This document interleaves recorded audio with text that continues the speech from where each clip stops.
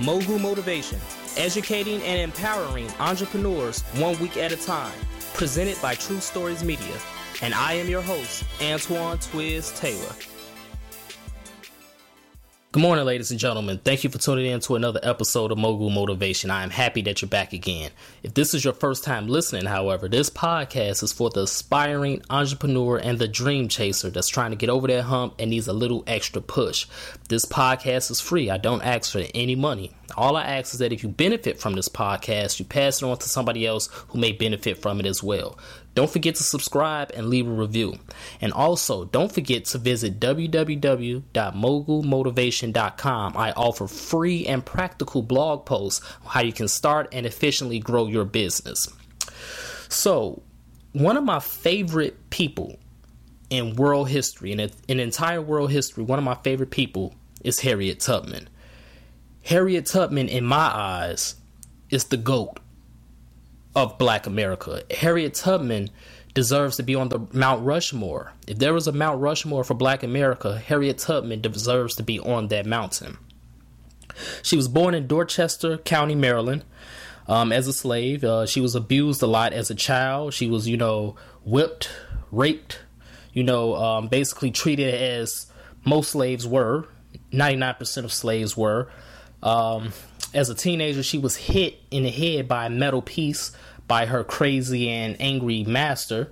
And as a result, she used to pass out. She used to have a lot of spells where she would just black out randomly out of nowhere. She would have a lot of dizziness, a lot of headaches as a result of this. She endured a very hellish childhood and early years as a slave. However, in 1849, she escaped. She escaped to Pennsylvania. And the rest is history. So I know what you're thinking. How does this relate to entrepreneurship and business? Why are you talking about Harriet Tubman? I'm talking about Harriet Tubman because she reinvented herself. She said enough is enough, and she decided that she would no longer be a slave and that she would be a free woman. She yearned for freedom. Entrepreneurship is about chasing freedom, whether it be financial freedom, the freedom to control our own schedules, the freedom to do as we please, the freedom to buy the cars we always wanted, to buy that dream house we always wanted, to take that trip to that dream destination. We are chasing freedom. And chasing your dreams is hard. It seems as if every day is nighttime. It seems as if you're always on that Underground Railroad because your business isn't noticed by many people in the early years. You get overlooked all the time. People say things to you like, oh, you still have that little bakery? You still doing that event planning stuff? You still do that little photography?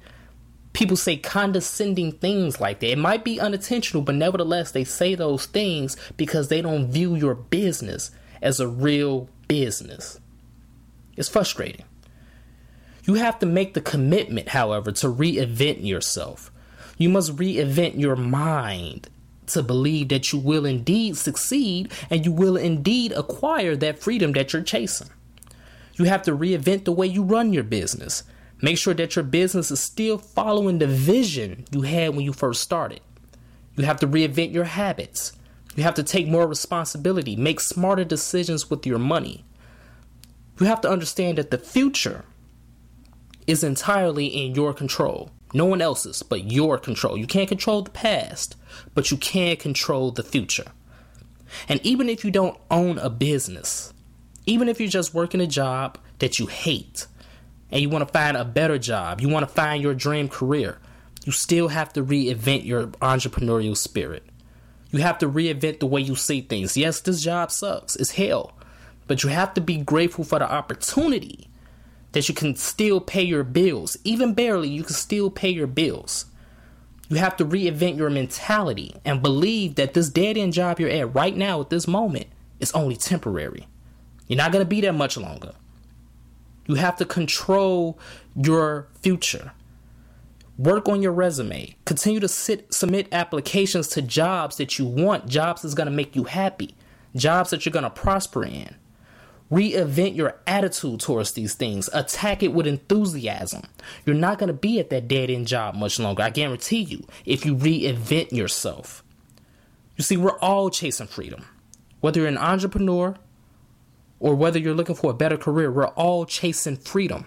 And true freedom is going to bring us peace. But we can't have peace if we don't reinvent ourselves. What good is it to have a multi-million-dollar business and you're still a piss poor leader? You still don't know how to manage things properly. What good is it becoming debt-free if you still have the same wasteful spending habits? Reinvent yourself from top to bottom. And then at that point, you will experience true freedom. At that point, you will be successful. You see, when we experience true freedom, it's our duty to go back and help others reach that same freedom. We have to serve other entrepreneurs and dream chasers and lead them through the night. Show them the realities of this beautiful thing called freedom. Show them that it can be done. Just like Harriet Tubman did. She went back multiple times, saved countless slaves. Some scholars say she went back 13 times. Some say she went back 25 times. It don't matter how many times she went back. The point is she went back. And we have to go back too. She said she could have saved dozens more slaves if only they knew they were slaves. Which means you're not going to be able to help everyone, even if you try.